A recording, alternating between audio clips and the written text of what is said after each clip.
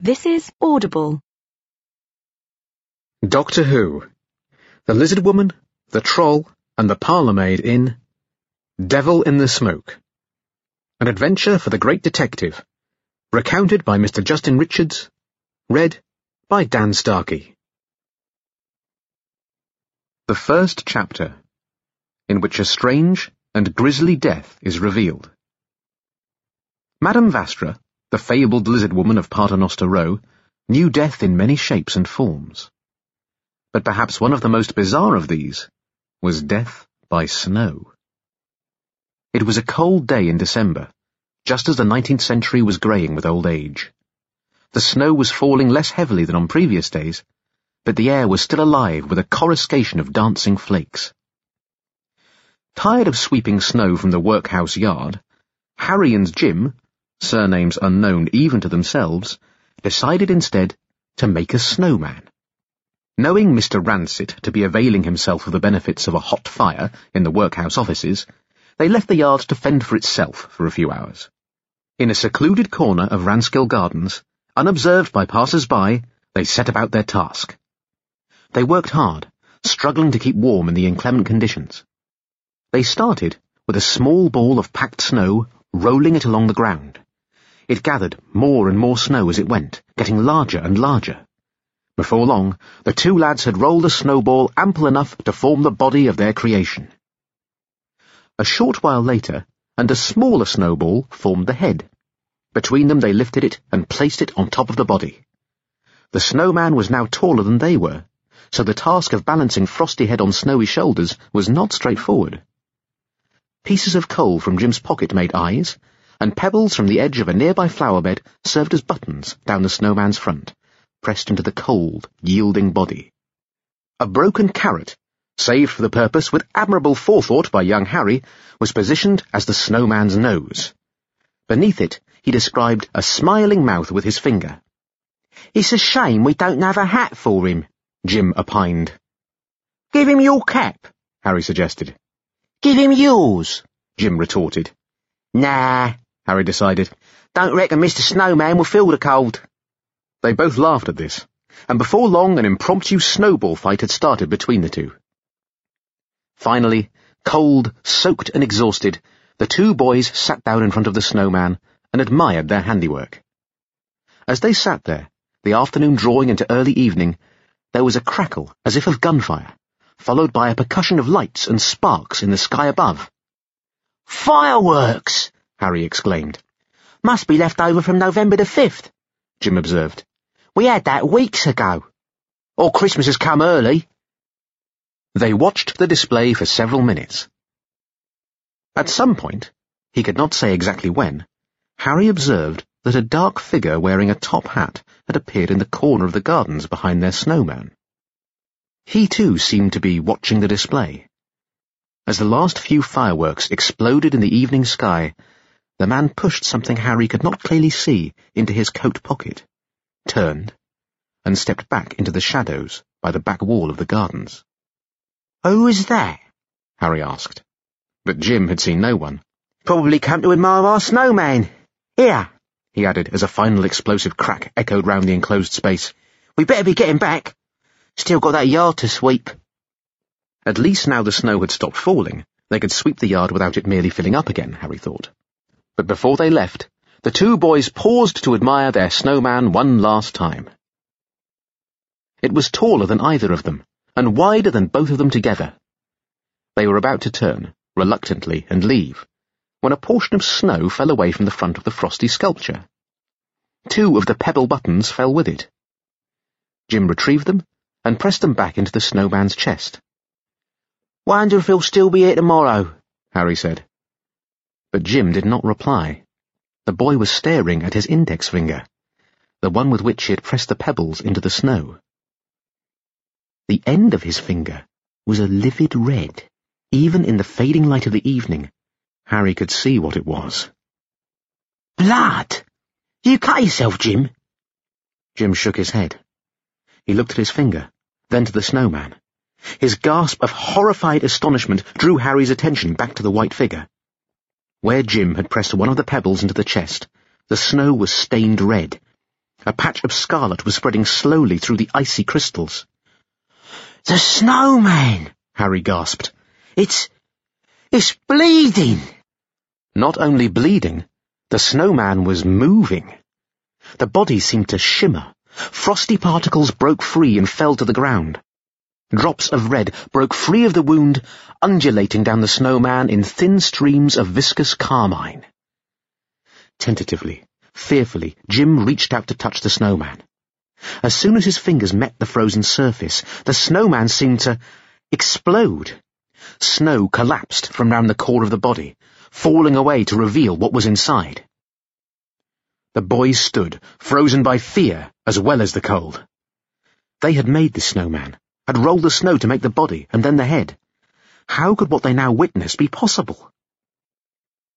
Because, inside the snowman, packed deep into its frozen heart, was the body of a woman. Her features were deathly pale, her coat stained with blood. Her gloved hands were clenched together in front of her, reaching out as if pleading for help or praying for salvation. But it was too late, and there was no help to be given or salvation to be had. Because, as Harry and Jim watched, the woman inside the snowman collapsed, lifeless, to the frozen ground before them. They both ran. Without thought or strategy, they took to their heels to put as much distance between themselves and this grotesque impossibility as possible, their caps flying from their heads, such was their haste. But in the fading light, fearing for their very lives, somehow they became separated from each other. Jim found himself in an unfamiliar street behind Ranskill Gardens. Running fast, head down, he collided with someone before he even knew they were there. He stumbled and fell to the snowy ground. "Here, let me help you up." A dark figure reached down to him. Jim saw only a silhouette, dark coat and top hat. Then a gloved hand closed on his own and hauled him to his feet. "Now," the figure said, "where are you going in such a hurry, young man?" Harry had run in a different direction, but he too collided with a dark figure. He too fell to the ground. His cap went flying, but Harry made no move to recover it. The figure Harry had met was shorter, broader, wearing a heavy black cloak with the hood pulled up to obscure its features. Powerful hands clamped down on Harry's shoulders and lifted him bodily to his feet. Harry was surprised to observe that, despite his evident strength, the figure was barely as tall as he was. An unsettling grunt of satisfaction emerged from the hood of the cloak. "You are not a female," a gravelly voice said. No, sir," Harry admitted. "Where is the female?" the cloaked figure demanded. In Harry's mind at that moment, there were thoughts of only one female. She's dead," he stammered. "We made a snowman, and she fell out. Dead." He doubled over, feeling suddenly sick. "Oh, my cripes," he gasped. "I ain't never seen anything so—" As he spoke, he looked up at the figure standing in front of him. It moved slightly, so that the light from the nearest gas lamp shone inside the hood of the cloak and illuminated the visage concealed within. It was the hideous, misshapen face of a troll. The second chapter, in which Harry meets a troll and feasts on soup and bread. The creature, for it was surely a creature rather than a man, stared at Harry through small, deep-set, dark eyes. A bloodless tongue licked equally bloodless lips. The face was entirely devoid of hair, wider than it was high, and seemed to emerge directly from the shoulders without the beneficial support of a neck. Harry took a step backwards, ready to turn and run from the nightmare apparition before him. But the troll grabbed him by the shoulders again, holding him fast in an iron grip. "Explain," the troll hissed. "Explain what? I was just—" Harry pointed back the way he'd come. "Let me go, please, sir. I won't breathe a word about what I seen, nor about you, nor the dead body." "Explain the dead body," the troll said, shaking Harry so violently that his teeth rattled. "It's a body," he said when he could finally draw breath. "And it's dead. A woman in a coat, bleeding." "What colour fur?" the troll demanded. It's not fur, it's probably wool. The creature's eyes narrowed even further. Not the coat, it rasped. On its head. What colour was the fur on the female's head? Harry frowned, struggling to understand. You mean her hair? Hair, fur, protective cranial grafting, whatever term you use on this primitive planet. What colour was it? Sort of brownish. Brownish. And quite long, I think. Despite the tight grip that the troll maintained on his shoulders, Harry managed to get one hand up high enough to show how long the dead woman's hair had been. About this long. The grip on his shoulders loosened, and Harry felt himself sag. Then he stumbled forwards under a near crippling slap on his back. Good lad, the troll said. Your observational skills are adequate. You would make a good forward sniper. Thank you, sir. Harry swallowed. Can I go now? No. Why not? You must deliver your report in person.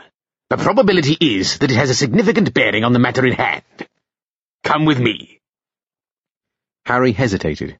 The troll had raised his own hand as he spoke, and Harry saw that it was a hand that boasted only 3 fingers. Or possibly 2 fingers, and a thumb. Where are we going, sir? The troll regarded him in the manner which a nanny might reserve for an especially slow-witted infant. To Paternoster Row, he said, as if that should be obvious. To see the great detective. And with that, the troll caught hold of the back of Harry's coat and lifted him with one hand to carry him down the street towards a waiting carriage. Harry's plan, such as he had one, was to climb into the carriage, then immediately out again on the other side, and so escape the inhuman clutches of the troll.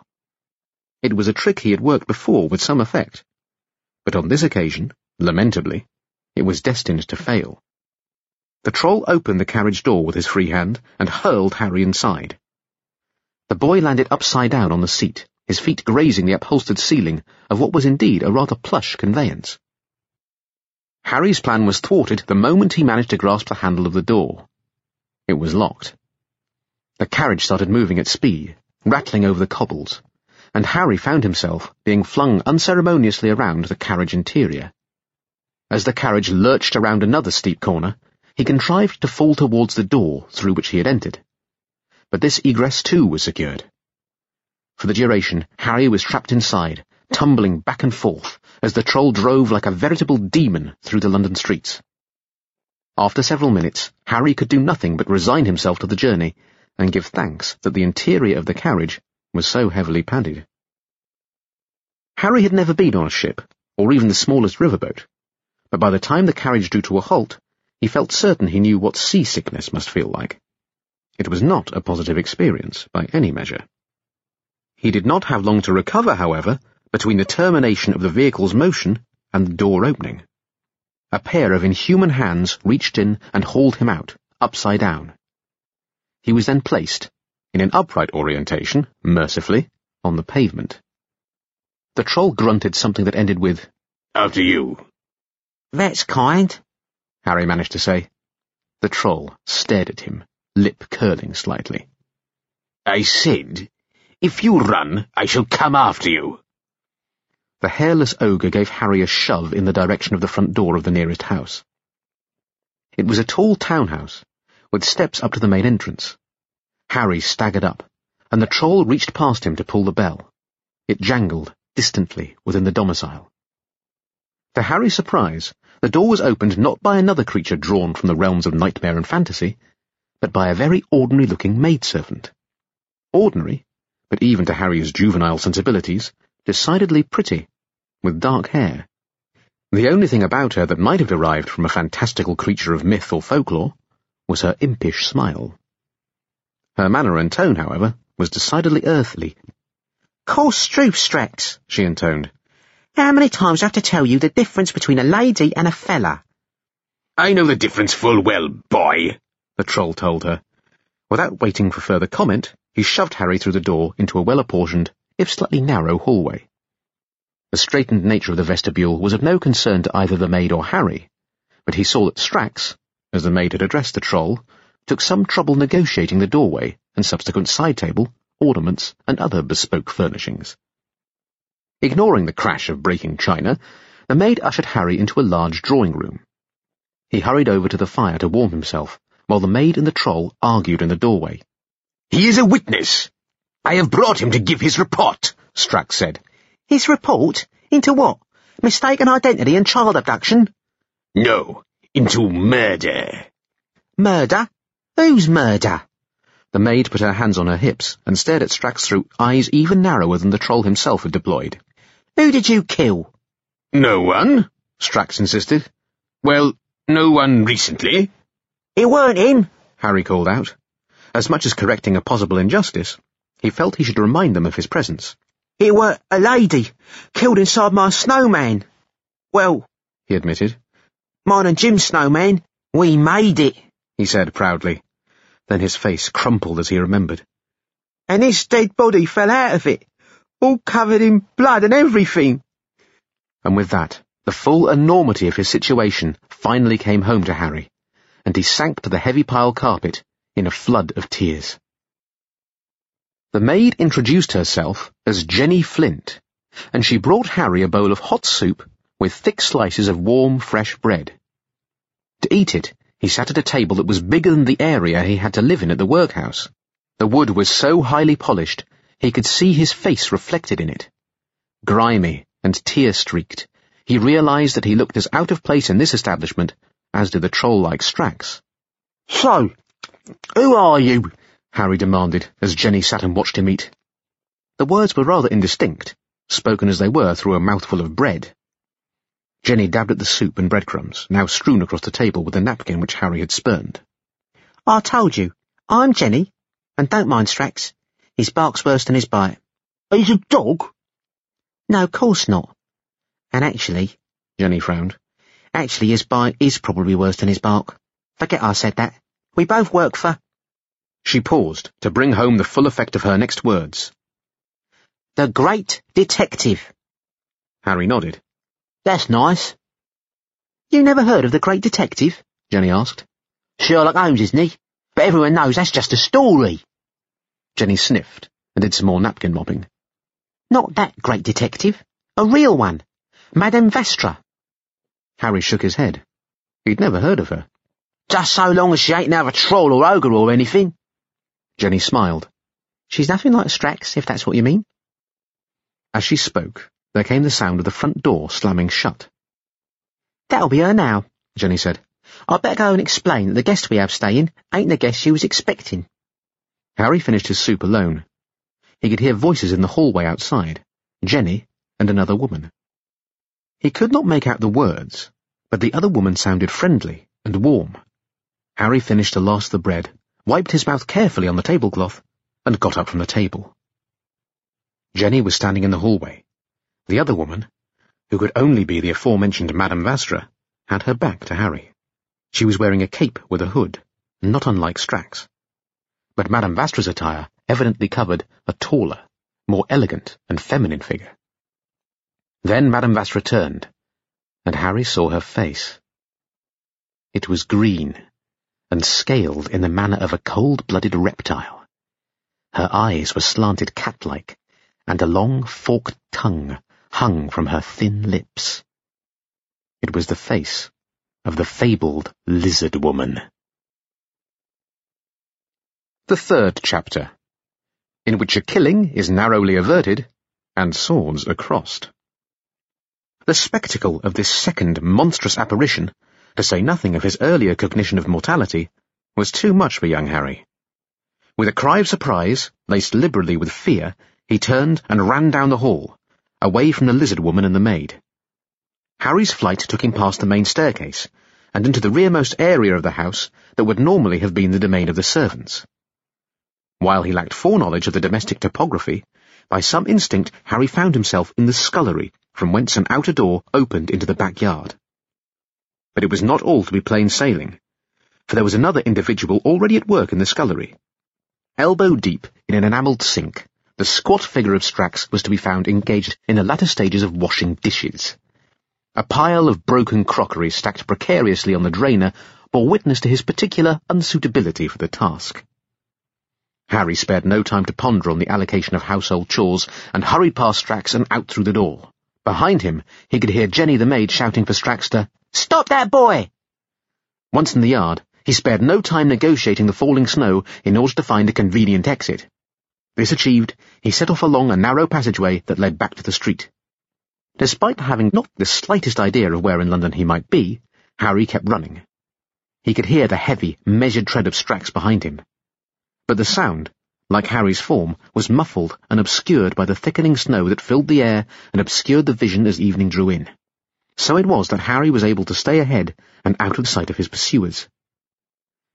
There was but one thought in the young lad's mind, which was to find his way back to the workhouse.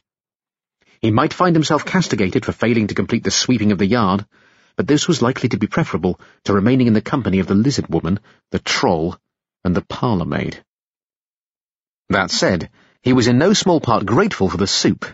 They still exerted a warming sensation, which to some degree compensated for Harry's lack of coat, this garment being left over the back of a chair in the drawing-room at Paternoster Row. It was not therefore surprising that, notwithstanding Jenny's ministrations, he was shivering with cold and slick with a coating of snow by the time he reached a street that he recognised. Despite the thickening whiteout, Harry realised that he was not far from the workhouse. With a measure of trepidation as well as relief, he upped his pace, and before long saw the unforgiving walls of the corrective establishment rising above him. However, at that self-same moment, he heard the clatter of a carriage on the cobbles. Fearing the worst, Harry withdrew himself into a shadowed alcove in the wall. These worst fears were confirmed when he saw that the coachman driving the carriage was a squat, cloaked figure, blessed with but 3 fingers on the hand in which he held the reins. From out of the carriage window, Jenny's face peered through the falling curtain of white flakes. Of course, Harry realised. Strax would know that there was a workhouse not 2 streets from where he had encountered the boy. It would not take the mind of a genius to deduce that this must be where Harry was from, and therefore might well return. Even if the mind of Strax was not up to this menial mental task, Jenny, or the enigmatic Madame Vastra, had evidently made the connection. Another connection was also made. This one between Jenny's eyes and the sight of Harry attempting to remain unseen in the shadow of the workhouse wall. "There he is," she said to Madame Vastra, who sat cloaked and veiled beside her within the conveyance. Vastra raised her voice to call up to Strax. "Keep going to the end of the street. We cannot alarm the boy." "I can," Strax called back. "Would you like me to start now?" "No," the lizard lady replied with enviable calm. "I would rather he was not scared for his life. We must win his trust." "I thought hot soup would do that," Jenny opined. "Evidently, something more is needed." The carriage drew to a halt. Satisfied that its form would be obscured by the omnipresent snow, Madame Vastra disembarked and led the way back to where they had seen Harry pressed back against the wall. Of the boy there was no sign, but 2 other figures, larger figures, were in evidence hurrying from the scene. Although they were vague figures, glimpsed but briefly, several things were at once apparent to Jenny and Madame Vastra. The first was that the men were in some haste, and the second that they were themselves in pursuit of another individual. Neither the lizard nor the maid were in any doubt as to who that individual might be. "What's he got himself into?" Jenny wondered. "I think perhaps we should find out," her mistress decided. "Tell Strax to secure the carriage, and then follow me. I shall help the boy." "You think he's in danger?" Jenny asked. But Vastra was already disappearing into the snow, so with a sigh, Jenny turned and ran back to the waiting carriage. She quickly explained to Strax what they had witnessed. "I shall break out the heavy weapons," Strax informed her. "We didn't bring any heavy weapons," Jenny pointed out. "I may have some things that could be of use," Strax replied. One of them turned out to be nosebags for the horses. Another was long, metallic, and very sharp. The road that Jenny had seen Vastra take in pursuit of the 2 men led down towards the docks. This was not an area that Jenny would ordinarily elect to explore. Although she was certainly well able to take care of herself, there was some value, she had to admit, in Strax's company. Young Harry, meanwhile, would have been appreciative of any company. He had run as soon as the 2 men loomed out of the swirling snow. While he did not know what they intended, he was well able to discern on whom they intended to inflict it. They approached him, wearing unpleasant grins, and one of them hefted a brutal-looking wooden cudgel. Harry's plan, formulated at the speed of fright, was to lose himself in the docks. If he was lucky, the men wished merely to give him a beating and relieve him of whatever coinage he might happen to have about his person. In that case, if he could keep ahead of them, then they were likely to search for easier pickings elsewhere. However, it seemed from the tenacity of their pursuit that they might have more sinister intentions towards the person of Harry in particular. Worn down by the cold and his previous exertions, he was unable to escape. A calloused hand descended on Harry's collar and snapped him violently backwards. Both men soon had hold of Harry and seemed intent on beating him to within an inch of his young life. He found himself shoved up against a brick wall with such vigour that the breath was forced from his lungs and he doubled up, winded. "What did you see?" one of the men demanded. He held the cudgel under Harry's chin, pushing him up onto his tiptoes. His misty breath mingled with the gathering fog. "Tell us everything you saw!" "I didn't see nothing," Harry exclaimed, though he had no idea to what the men were specifically referring. "So you did see something?" the second man proclaimed, taking Harry's speed of denial as an indication of a corresponding lack of veracity. "What? When? I don't know what you're on about," Harry protested. "The boss won't be very happy with you," the first man said. He pulled back the cudgel, ready to strike. "What boss?" Harry blurted, but he was not to get an answer. Instead, there was the sound of something slicing rapidly through the heavy air. Harry braced himself for the blow. It never came, for the sound was a sword, which struck the cudgel from the ruffian's grasp and sent it clattering away across the cobbles. Harry's eyes opened wide in surprise. The men turned, and their own eyes also widened, but in their cases due to fear. Madame Vastra held her sword in a fighting stance, ready to strike again. The hood of her cloak hung forward, occluding her features. "There's just the one of them," the second ruffian said. "We can match you." "Can't you count?" another voice said. To Harry's delight, Jenny stepped into the light, standing beside Vastra. She was poised on the balls of her feet, her hands clenched into fists, and positioned ready to attack. "Always come prepared for battle," a third, rather guttural voice added. "Even if you do not have time to pack heavy weaponry. Experience has shown that small arms and primitive blades can be offensive." Strax stood with his arms folded between Vastra and Jenny. "You'd better go," Vastra said, "before he gets even more offensive." So saying, she threw back her head, so that the hood was dislodged and fell back upon her shoulders. The sight of the lizard woman's visage, together with Strax's ogre-esque features, proved too much for the men's depleted courage. They backed slowly away, one of them reaching to cuff Harry about the head, but the boy managed to duck beneath the blow and run to join Vastra and the others. "You breathe a word to anyone about what you saw, and you're dead, mate," the thug grunted, pointing at Harry. "You wait till the boss finds you." Vastra stepped forward. "You harm one hair on the head of this mammal pup," she said, "and your own head will immediately be forfeit in return." She raised the sword by way of emphasis. The sound of the men's running footsteps was interrupted only by Strax's grunt of satisfaction. "You are blessed with luck, small one," he told Harry. "Rejoice and give thanks. Someone wants you dead." The fourth chapter, in which ale is imbibed and Harry is reunited with a friend. With young Harry held firmly in Strax's grasp, the group made their way out of the docks area and paused to collect their thoughts at a hostelry known to Madame Vastra. The Crofters Arms had a quiet back room, where Vastra knew she and her friends would attract less attention than in the public bar. Thus, away from the bibulous gaze of the masses, Vastra was able to enjoy a dry sherry, while Jenny outraged convention by demanding a cup of tea, and Strax drained a pint of the landlord's finest old rotter in a single gulp. Harry made do with warm milk. Once they were all settled, Madame Vastra assured Harry that she and the others were concerned only with his safety.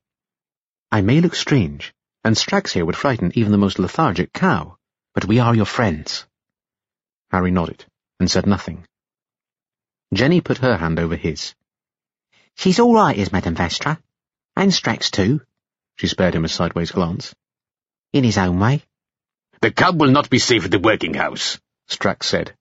The walls are strong, but the construction is not ideal for defensive engagements.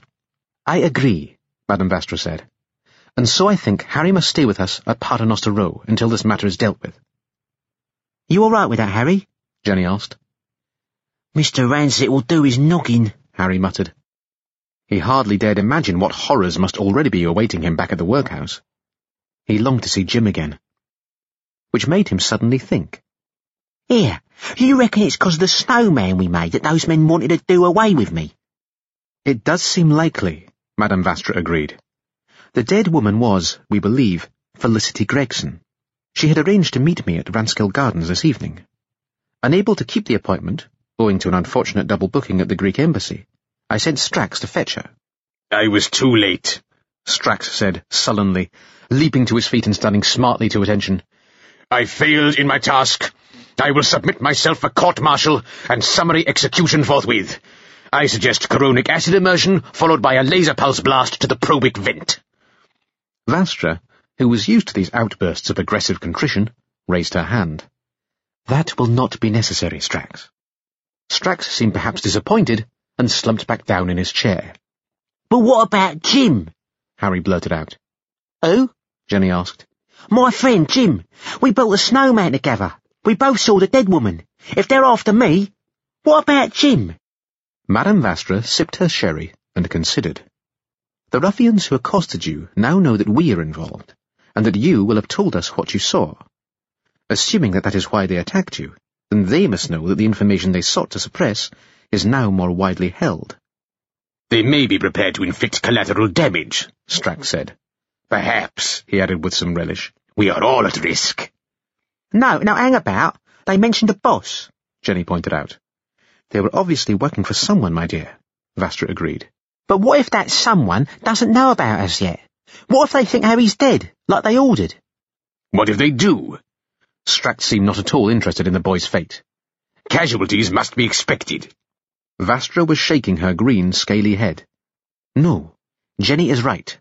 If the mysterious boss believes that Harry has been silenced, then it seems likely that he would make similar arrangements for this other witness. But witness to what? Jenny wondered.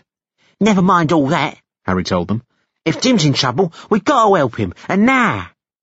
Vastra drained the last of her sherry and set the glass down sharply on the table. I agree. Will this Jim have returned to the workhouse, as you did? Harry nodded. I reckon so. Then there is no time to lose. Jenny, settle the tab for the drinks. Strax, make all haste to the workhouse and keep watch. And you, Harry, tell me everything you can remember about poor Miss Felicity Gregson and how she met her fate. Spare no detail. The slightest clue could be of immense help. As they made their hurried way back to the workhouse, Harry recounted his story once again. It was only when Madame Vastra asked him if he was sure that there were no other witnesses to the bizarre spectacle of the corpse within the snowman that he recalled the shadowy figure he had seen behind the snowman watching them. Vastra listened to his description, then told him to relate what had happened next. So Harry told her about how he and Jim had both run, but in different directions, and how he had cannoned into Strax. By now Jenny had caught up with them, and they were approaching the familiar but stark form of the workhouse. Harry did not relish the prospect of explaining his absence to Mr. Ransett, and was therefore mightily relieved when Madame Vastra suggested that he wait in the nearby carriage. Strax and I will check the immediate area, she said. Jenny, you will see this Mr. Ransett. Right-o, Ma'am, Jenny agreed. And what do I tell him? That Harry is now in our charge. Make sure he releases him to you as guardian, at least until these unpleasant matters are concluded. If the boy Jim is there, then we will need him released into our care too. I imagine an exchange of currency may be necessary. After that, it will be time to find out what really happened in Ranskill Gardens this evening, and perhaps go on the offensive. Strax slammed his fist into the open palm of his other hand. At last, he pronounced, we strike for the greater glory of the Santaran Empire. Santa-ha! His brow furrowed slightly as he saw the other's expressions. That is, for the greater glory of Paternoster Row, of course. Paternoster! Madame Vastra raised what might have been an eyebrow.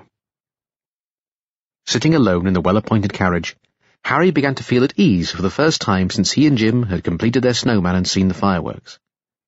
He settled back into the plush upholstery and closed his eyes.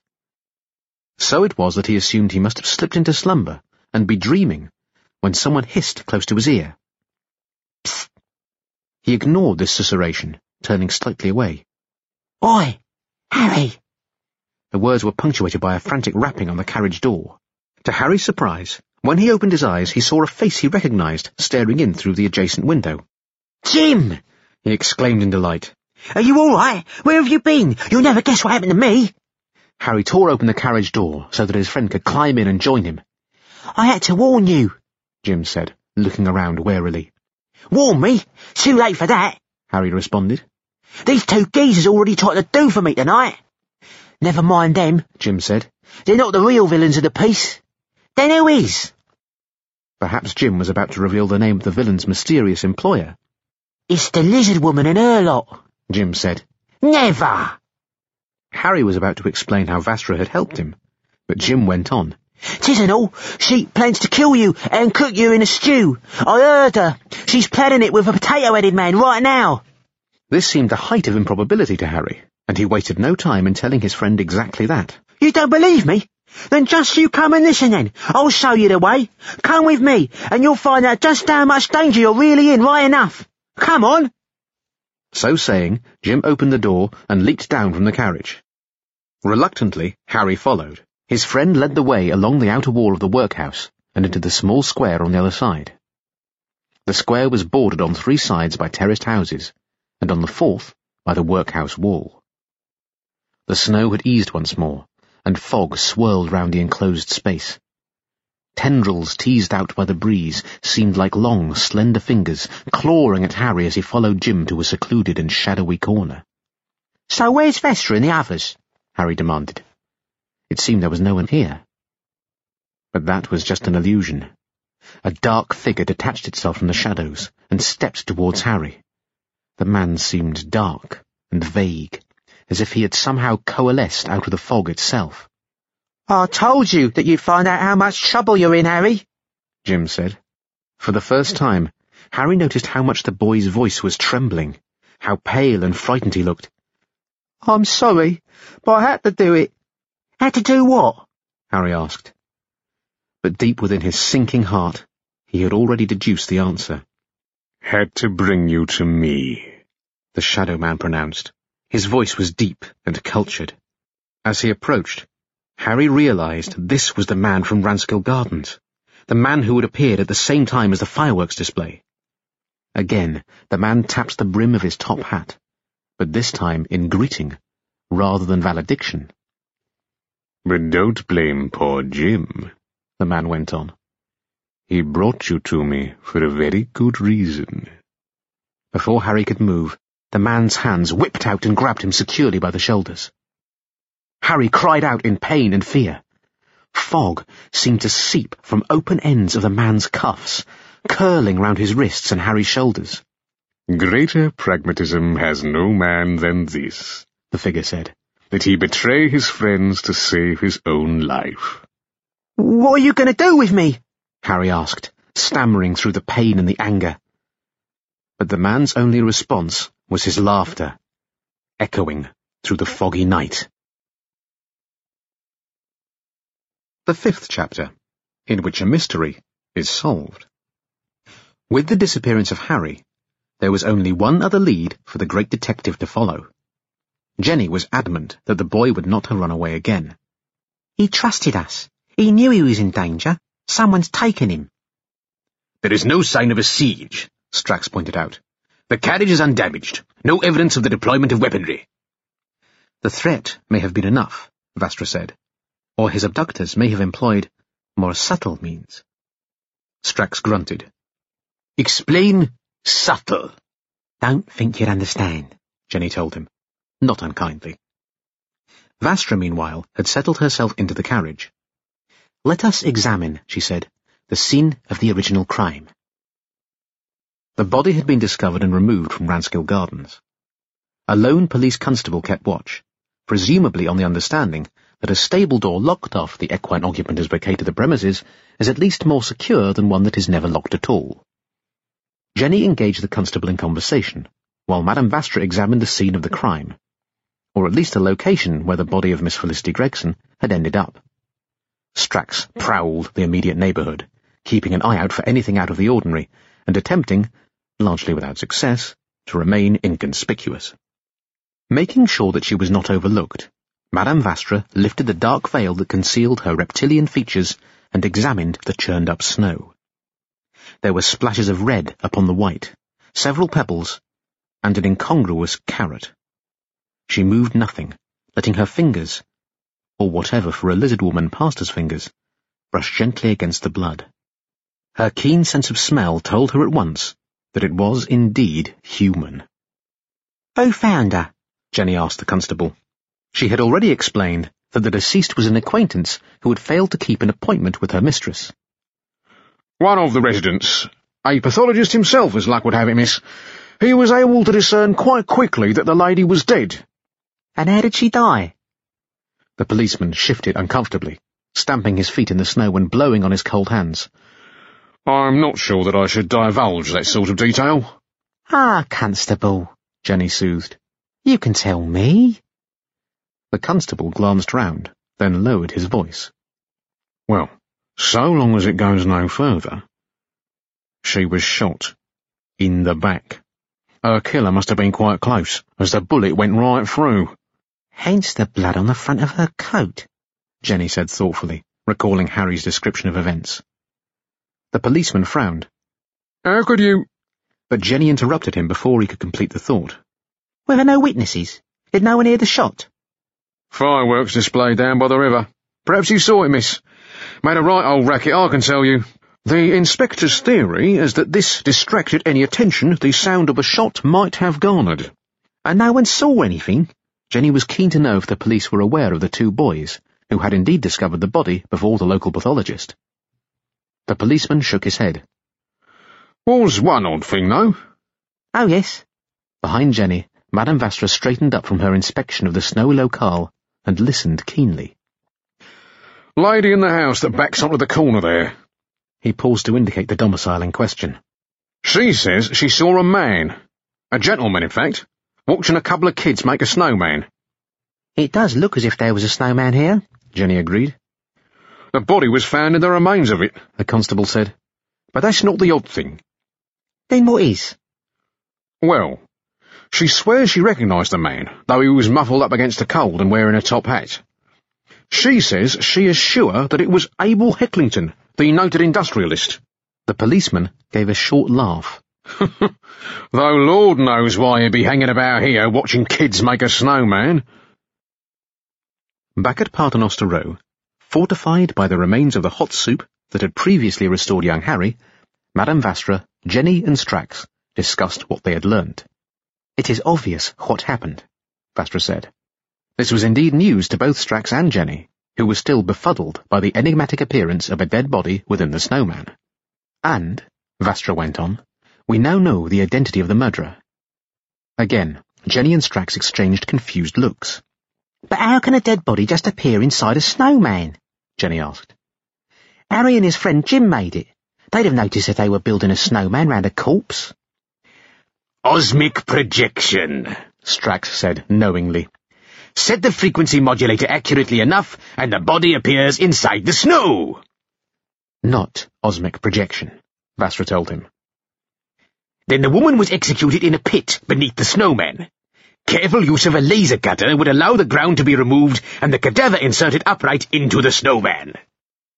Not a laser cutter, Vastra said, with the merest hint of waning patience. In that case, Strax said, undeterred by his audience's lack of enthusiasm, the answer is obvious. He nodded to emphasize how clever he had been to deduce the solution to this singular puzzle.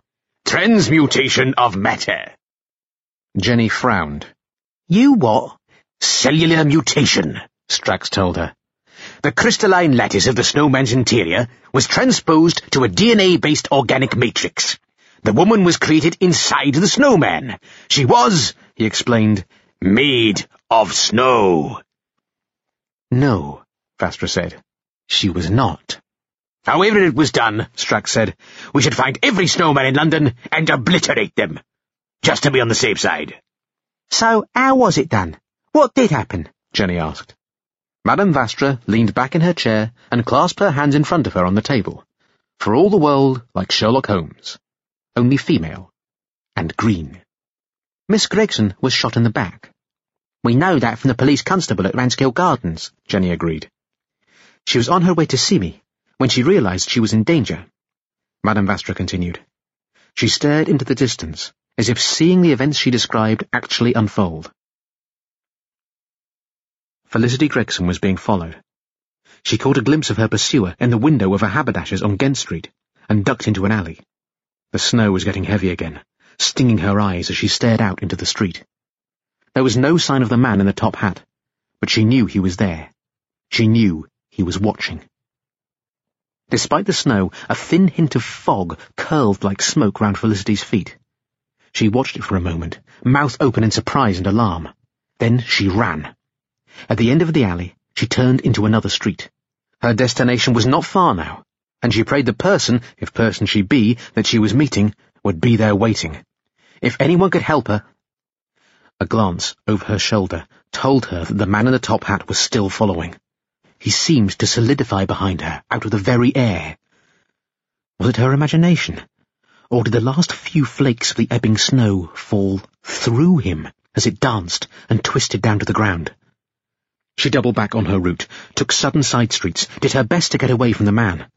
By the time she reached Ranskill Gardens, she began to hope that she might have succeeded. The snow had become heavy again, and she crept quietly into the small enclosed area through a narrow back gate, her footsteps muffled by the fresh snowfall. From behind came a sound which could have been a foot crunching on ice. Felicity gasped. She looked round quickly for somewhere to hide, anywhere. There was only one possibility. Two boys were building a snowman. As Felicity watched, they pushed a carrot into its inchoate features. They laughed and scrabbled in the snow, raising flurries of flakes. Quickly, Felicity ran to take shelter behind the snowman, standing so close she could feel the cold of its back. She would rather the children did not see her. She would rather that no one saw her. If her pursuer entered the gardens by the same approach as she had herself, then he would see only the boys and the snowman. All she need do was wait until Madame Vastra arrived. But it was not to be, for the man in the top hat came into Ranskill Gardens by a different route. He stood in the shadows by the back wall, watching the boys play, watching the woman he had pursued standing in plain sight, ignorant of his presence. All he needed was a distraction. It came in the form of a fireworks display. The boys turned to watch, their attention on the light show, their ears assailed by the crack and thunder of distant explosions. So much so that a single gunshot echoing round the gardens was lost in the cacophony. The bullet from the man's revolver struck Felicity in the centre of the back. It went right through her, penetrating and destroying her heart in an instant, before traversing the soft body of the snowman and then embedding itself in the frozen ground nearby. The force of the impact drove Felicity forwards with such violence that she was pressed into the snowman. Her body crashed through, almost to the other side. Blood wept from her gaping chest wound, through her coat, into the snow. And in moments, as the two boys stood in awestruck horror, one with Felicity's blood staining his index finger, the weight of her body collapsed the fragile facade of the snowman, and she fell, lifeless, to the ground. So the murderer was the man Harry saw, Jenny said. Vastra nodded. That's why he wants Harry, to be rid of any plausible witnesses. Then we must defend the boy, Strax decided. And the best form of defence is attack. I suggest a three-pronged assault on the villain's stronghold with ground forces. Shall I break out the heavy weapons? We don't even know who this man is, let alone where he's taken Harry, Jenny chided. Then we must begin surveillance on all possible suspects. Everyone who wears a dark coat and a top hat must be accounted for. In London, Jenny said. How many men do you think that would be? There is only one that matters. But we don't know which. I think we do, actually, Vastra told them. Remember what the policeman said? Abel Hecklington? Jenny recalled. You think it was him? I think, Vastra said, that it would be impolite not to ask. A short way across London, the subject of these deliberations, Mr. Abel Hecklington, stood on a gantry high above the floor of his largest foundry. He looked down at the furnace below. A vast metal cauldron, it swirled with smoke so thick that it seemed to obscure the fire that produced it. A rolling mass of fog spilled over the edges and out across the foundry floor. Hanging above the cauldron was a metal frame in the shape of a man. A cage. But the figure inside was smaller than a man.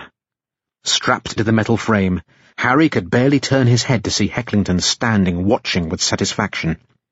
Beside the man stood a smaller figure. Jim. The boy's face was pale, as if he only now began to understand what he had done, or perhaps what he had escaped by sacrificing his friend instead. With the metallic clank of heavy chains, the cage containing Harry began slowly to descend.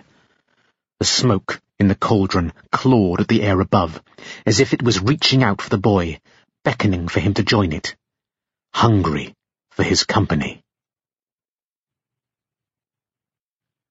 The 6th chapter, in which a daring rescue is attempted. The fog thickened as they approached the foundry on foot. It hung in the air like a living thing. Smoke from the vast brick chimneys added to the coagulating sky. Hecklington owns many such facilities, Strax said. They could all be adapted for the production of armaments with minimal disruption. How do we know that this is where he has taken the boy? It's the largest, Jenny said. And more to the point, Vastra commented, Miss Felicity Gregson's house backs onto it. Whatever she was bringing to show me, whatever story she had to tell, it originated here. They made their wary way to a side door, set in a shadowy area close to the back of the foundry. Vastra's sword was slung over her shoulder in a scabbard especially designed for the purpose. Jenny held a robust wooden pole, favoured by the Oriental masters of various martial disciplines. Strax had brought no weapon but himself, which was, by any measure, weapon enough. There may not be time, Strax said, to conduct a full surveillance regime according to prescribed regulations in order to formulate a coherent strategy of the best method to effect entry. That is true, Madame Vastra agreed. So I suggest you simply break down this door. Strax flexed his hands, cracking all 6 sets of knuckles. My pleasure. He adjusted his necktie. Then, head down, he ran straight to the heavy wooden door. With a singularly unchromatic crunch, the apex of Strax's cranium connected with the door. The wood splintered, but did not break. Strax withdrew his head and inspected the damage he had inflicted. Apologies, he said. I shall need a longer run-up. Under the second onslaught, the door exploded inwards in a blizzard of splinters and shards, Strax in the very midst of the maelstrom. Close on his heels came Jenny and Madame Vastra herself. Each of the women had their weapons held ready. The foundry was vast, not being delimited by internal walls or partitions. Smoke-darkened brick chimneys rose from huge furnaces to disappear into the shadowy limits of the roof space, and thence up and out into the London air. Wrought iron gantries and walkways crisscrossed the area in a web of metal. Central to the space was an enormous vat, shaped like a witch's cauldron, but immensely bigger. Smoke poured over the top of it like fog, falling towards the ground. It hugged the flagstone floor, curling into every nook and cranny of the foundry. Jenny felt it catching at the back of her throat. Strax batted it away with the back of his tri-digital hand as one might an irksome fly. Madame Vastra took in the scene at a glance. Through reptilian eyes, well adjusted for seeing into darkness and shadow, she saw the metal cage above the roiling cauldron. She recognized the writhing form of the boy Harry as he was lowered, inch by inch, towards the smoking receptacle.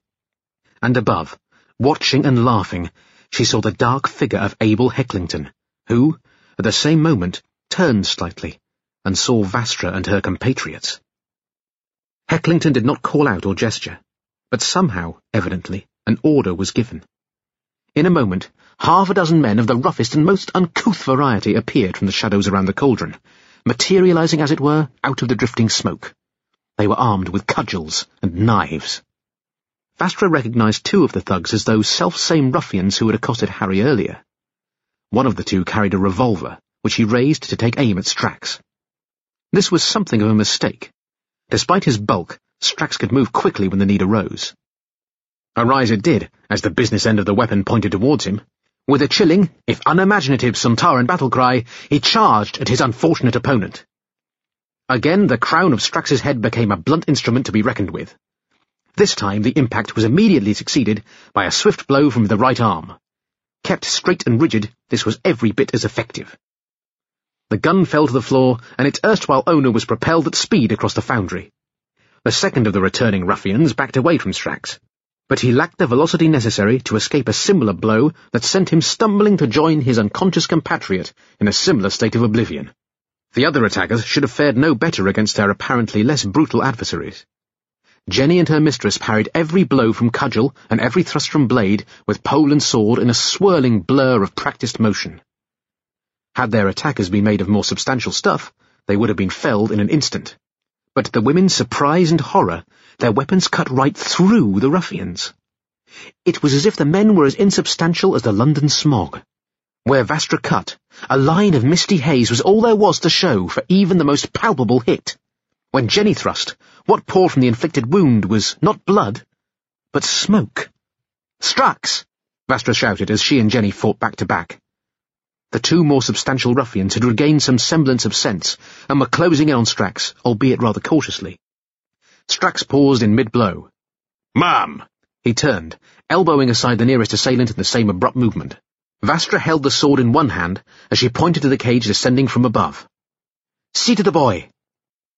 Where there had been two slowly recovering ruffians in front of Strax, suddenly there were none.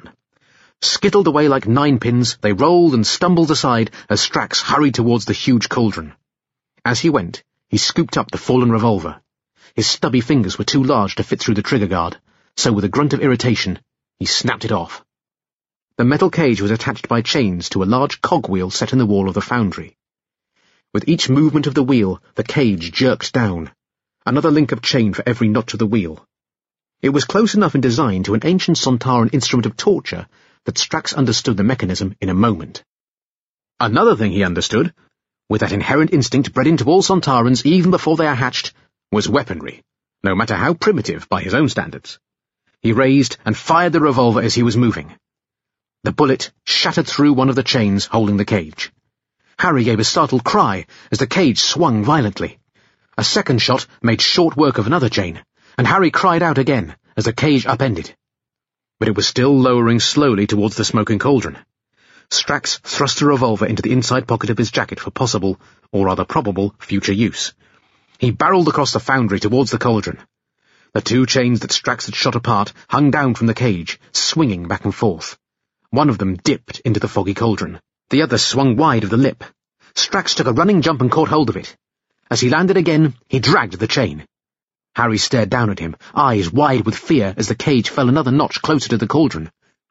The smoke curled up, clawing at him, stinging his eyes. Below, Strax dragged the chain, and with it the cage above, away from the cauldron's edge. The cage clanged against the edge of the cauldron, but settled finally on the floor beside Strax. Smoke was now pouring more abundantly from the cauldron, and Strax lost no time in breaking open the catches on the cage and the chains that held Harry's wrists and ankles. He heaved the grateful boy over his shoulder and marched off back through the smoke. Vastra and Jenny were fighting a fierce rearguard action against the ruffians. They had no hope or way of winning against opponents who could withstand the most serious wounds. As soon as the sword cut through them, or the pole jabbed into them, the men healed and rejoined the fray. But with Strax's appearance, marching out of the swirling misty smoke towards them, Vastra and Jenny redoubled their efforts.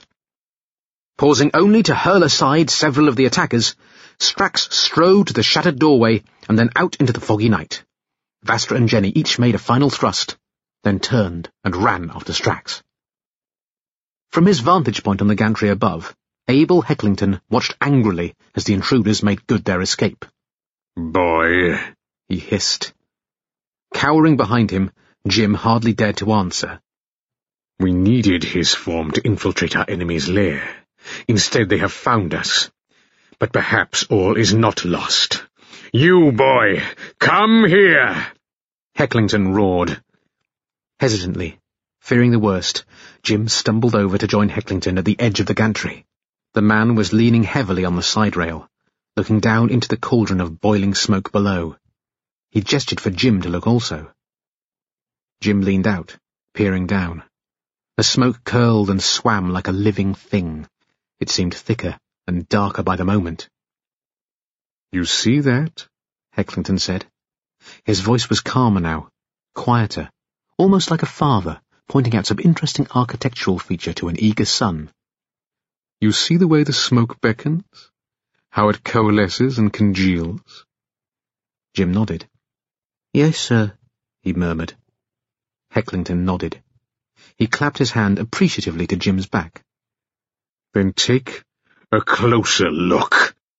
His voice was a sudden snarl as he grabbed the back of Jim's jacket, lifted him bodily, and flung him over the rail.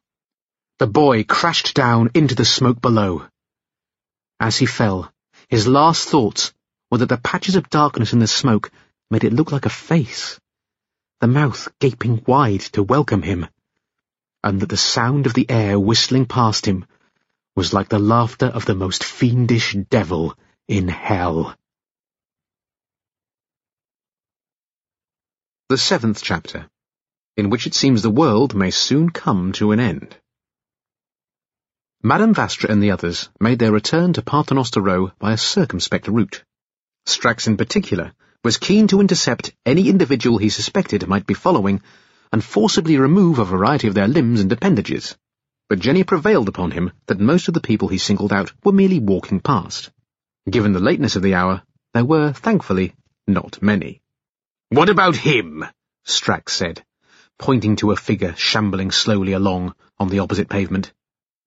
That old lady is selling Lucky Heather, and she's heading in a different direction, so she's unlikely to be following us. She could be bluffing. And who is this Lucky Heather anyway? It's heather. It's a plant, not a person. It's supposed to be lucky. Not if I catch her, it won't be. Strax, Vastra said simply. No. Harry was in a daze for much of the journey. He felt he was living through a dream, a nightmare. It was an effort to put one foot in front of another. Wherever he looked, the gathering gloom of the London smog reminded him of the smoke in the cauldron below him as he was lowered down in his cage. It was well into the night by the time they arrived back at Paternoster Row. Jenny sat Harry down before the fire in the drawing room, then withdrew to make a pot of tea. It took a while, and a lot of tea, but finally Harry felt recovered enough to recount his adventures. He told them how Jim had found him in the carriage, and lured him to Abel Hecklington. He wanted both possible witnesses taken care of, Vastra said. I'm afraid your friend Jim will suffer a similar fate. He was merely postponing the inevitable. He ain't my friend, Harry said. Not no more he ain't. Strax leaned across to Jenny. At what age do these cubs become grammatical? He demanded. Depends, she told him. At what age do Sontarans become pacifists? Did he tell you anything of his plans? Vastra was asking Harry. The boy shook his head. Not really, but I did overhear him talking to Jim and to some of the other men. Like sort of boasting he was about how everything was going according to plan. What plan? Strax asked. He has a strategy? Or is this merely tactical thinking at a preliminary stage of military operations? Eh? Ignore him, Jenny whispered. Louder, she said. Just tell us what you know. Anything might help, anything at all. Harry struggled to recall what he had overheard. He'd been scared, more scared than he could ever remember, and Harry had already been through a lot in his short life. He talked a lot about the smoke. The smoke? The smoke in that cauldron? Jenny wondered. He said it like it was a living thing. He talked about meeting it, said he had come to an understanding with it. Did he explain this smoke's stratagem? Strax asked. No, but he did say... Harry's eyes widened as he remembered what he had heard. He said the smoke would consume the world. Strax gave a snort of impatience. This tells us nothing. It makes no sense. On the contrary, Madame Vastra told him, it fits entirely with what I already know. They all turned towards the lizard woman. And what is that, ma'am? Jenny asked. Madame Vastra's face was lit by the flickering red of the firelight as she told them her story. Several days ago, Miss Felicity Gregson contacted me in my capacity as the great detective. She was concerned about something that she had seen, a light falling from the sky, trailing smoke and fire. It came down behind her house, in the grounds of what we now know to be Mr. Abel Hecklington's foundry. An invasion spearhead, Strax said. Perhaps the first craft of many. The primitives of this planet should arm themselves, ready for the assault. Perhaps, Vastra said, but moving on, Miss Gregson said that whatever had come down split open when it hit the ground. Smoke spilled out of it. She had something she wished me to see, though she was a little vague about what. I got the impression that she felt I would dismiss her story until I saw what she had. And perhaps I would have done. She'd referred to it as evidence. We had no other reports of anything falling to earth in that area, Jenny said. The other thing Miss Gregson told me was that when she went back out into her garden the next morning, there was no sign of whatever had fallen, as if it had all been cleared away in the night. By Hecklington, Strax said. It seems likely. More than likely. But what did she find? Harry asked. What was she bringing to show you? She didn't have nothing with her when she fell dead out of our snowman. Strax leaned forward, about to speak, but Jenny intervened. When he says she didn't have nothing, he means that she did have nothing. Ah! Strax slapped his fist into his open palm. I understand. It is a code. Goodbye. Very good. I shall give the impression that I don't not know what you ain't talking about. Vastra sighed. Thank you, Strax. But the question remains, what was the evidence that Miss Felicity Gregson was bringing to show me, and where is it now? The police found nothing of interest, Jenny said. That constable would have told me, I'm sure. Then the murderer Hecklington took it, Strax decided. The murder may have been in the nature of a recovery operation. Tell us again what happened when you found the body, Vastra said to Harry. We now know how she came to be inside your snowman. She held up a gloved hand to stay Harry's immediate and vocal curiosity. I will explain in a moment, but first tell us again what you saw. Harry's brow was creased with concentration as he tried to bring back an image of the moment. I'm trying to remember her hands, he explained. When she fell, she had them in front of her. I thought it was like she was praying, making a peace with God. He swallowed at the thought. Her hands were together thus, Vastra asked. She held her flattened palms together in front of her in demonstration. More like this, I think. Harry clasped his own hands together more loosely by way of demonstration. She was holding something, Jenny realised. Holding it tight between her hands. But the police found nothing, Vastra reminded her. The muscles would have relaxed when she fell as her life ebbed from them, Strax said. Her grip on the object would not be maintained. She fell into the remains of the snowman. Vastra's eyes were glittering in the firelight as she leaped to her feet. It would have been under her body, whatever it was, pushed into the snow on the ground, just as she was propelled into the snowman itself. Jenny nodded, excited. We don't know what it is, but it might still be there. The 8th chapter, in which the monstrous apparition is revealed. Unable to keep his eyes open any longer, Harry fell into a deep sleep. Despite his fears and experiences, he seemed peacefully oblivious to reality. Strax carried him, surprisingly gently, upstairs to one of the many spare rooms in Vastra's large townhouse. Also feeling the effects of a long day, Jenny agreed to stay with Harry. She settled down in a small armchair close to the boy's bed. We will lock up as we go, Vastra assured her maidservant and friend. Allow no one access unless they know the passcode, Strax instructed. What is the passcode? Jenny asked. Strax opened his mouth to reply, then closed it again. Allow no one access, he decided. Is that the code, or another instruction? Jenny asked, suppressing a tired smile. Children, Vastra chided gently. Come, Strax, we have work to do.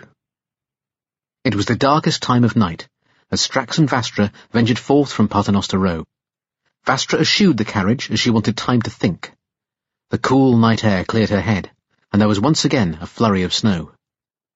Strax stomped along beside her. Every 17 steps, he turned in a full circle to check they were not being observed. Satisfied that they were not, he then resumed his stomp. As they arrived again at Ranskill Gardens, the moon appeared from behind the clouds, though the snow was still falling. Strax glared up at the moon, as if daring it to stay visible, looking down at them. Within a few moments, clouds had once more obscured its crescent face, and Strax breathed a satisfied sigh as if he had just won a staring competition. Vastra strode over to the remains of the boy snowman. It was now little more than an uneven pile of snow. More had fallen over the top, further obscuring the shape and location. "Here, Strax, help me." She brushed away the top layer of snow with her gloved hand. More snow fell to take its place, but she brushed that aside also. Strax crouched beside her, and she motioned for him to scrape more of the snow. "But carefully. We do not know what may lie beneath." "A heat ray would complete the task more efficiently," Strax said. "And it might damage whatever is hidden here. This is best." They continued to feel their way down through the snow until Vastra felt the frozen ground beneath. She sighed with disappointment. "There's nothing here." "No," Strax agreed. "Would you care for a toffee?" Vastra shook her reptilian head, still staring down at the hole they had so unproductively scraped in the snow. "Not at the moment, thank you, She broke off, turning to look up at Strax standing behind her. A toffee?" Strax held up a battered tin. "I found this. It says, 'Lovelock's famous treacle toffee,' in human writing. Look." He pointed with his other hand to the faded printing on the rusty surface. "Would you care for a toffee? Only if it's Lovelock's, the original and still the best." He hesitated a moment before asking, "What is toffee?" "Don't open it," Vastra called, getting quickly back to her feet and taking the tin from Strax. "Toffee is a weapon." "In this case, that is entirely possible," Vastra agreed. "Show me where you found this." Strax indicated an area where the snow had been wiped away, in close proximity to where Vastra herself had been searching. More snow was already settling and obscuring the impression. "Strax," she said slowly, "what do you think we were looking for?" Strax considered. "It is not a trick question," Vastra told him after a long pause. "We were looking for whatever the Felicity human was holding." "Which was?" "I don't know." "No, none of us knows." Strax looked relieved at this revelation. "So," Madame Vastra continued, "is it not possible that she was holding a toffee tin?" Strax's eyes widened slightly, and he took an inadvertent step backwards, crushing a post-nasal carrot. A toffee tin, into which she had perhaps placed whatever evidence it was that she wished to bring to me. Strax pointed dumbly at the tin Vastra was holding, his lower lip shaking slightly in an unformed question. "Indeed," Vastra agreed. "I suggest that as the snow shows no sign of letting up, we return to Paternoster Row and open the tin under controlled conditions." This Strax could understand. He strode ahead of his mistress. "I shall provide a security escort for the evidence toffee. Once safely locked inside Paternoster Row, I shall instigate an exclusion zone and organize frequent patrols as well as establishing an observation station and surveillance regime." "You know," Vastra said as she followed her henchman, "for once, you may not be overreacting. I have a feeling whatever is inside this tin will require treating with the utmost caution." She brushed a thin layer of snow from its surface. As if in reply, the tin in her hands vibrated and shook, for all the world like something inside was trying to force off the lid. The glass tank was airtight. Through 2 holes in the sides, rubberized gloves reached inside, the wrists sealed to the glass. Since the containment vessel had been designed and manufactured specifically for members of the race of which the troll-like Strax was a member, it was Strax whose bifurcated hands were thrust into the gloves.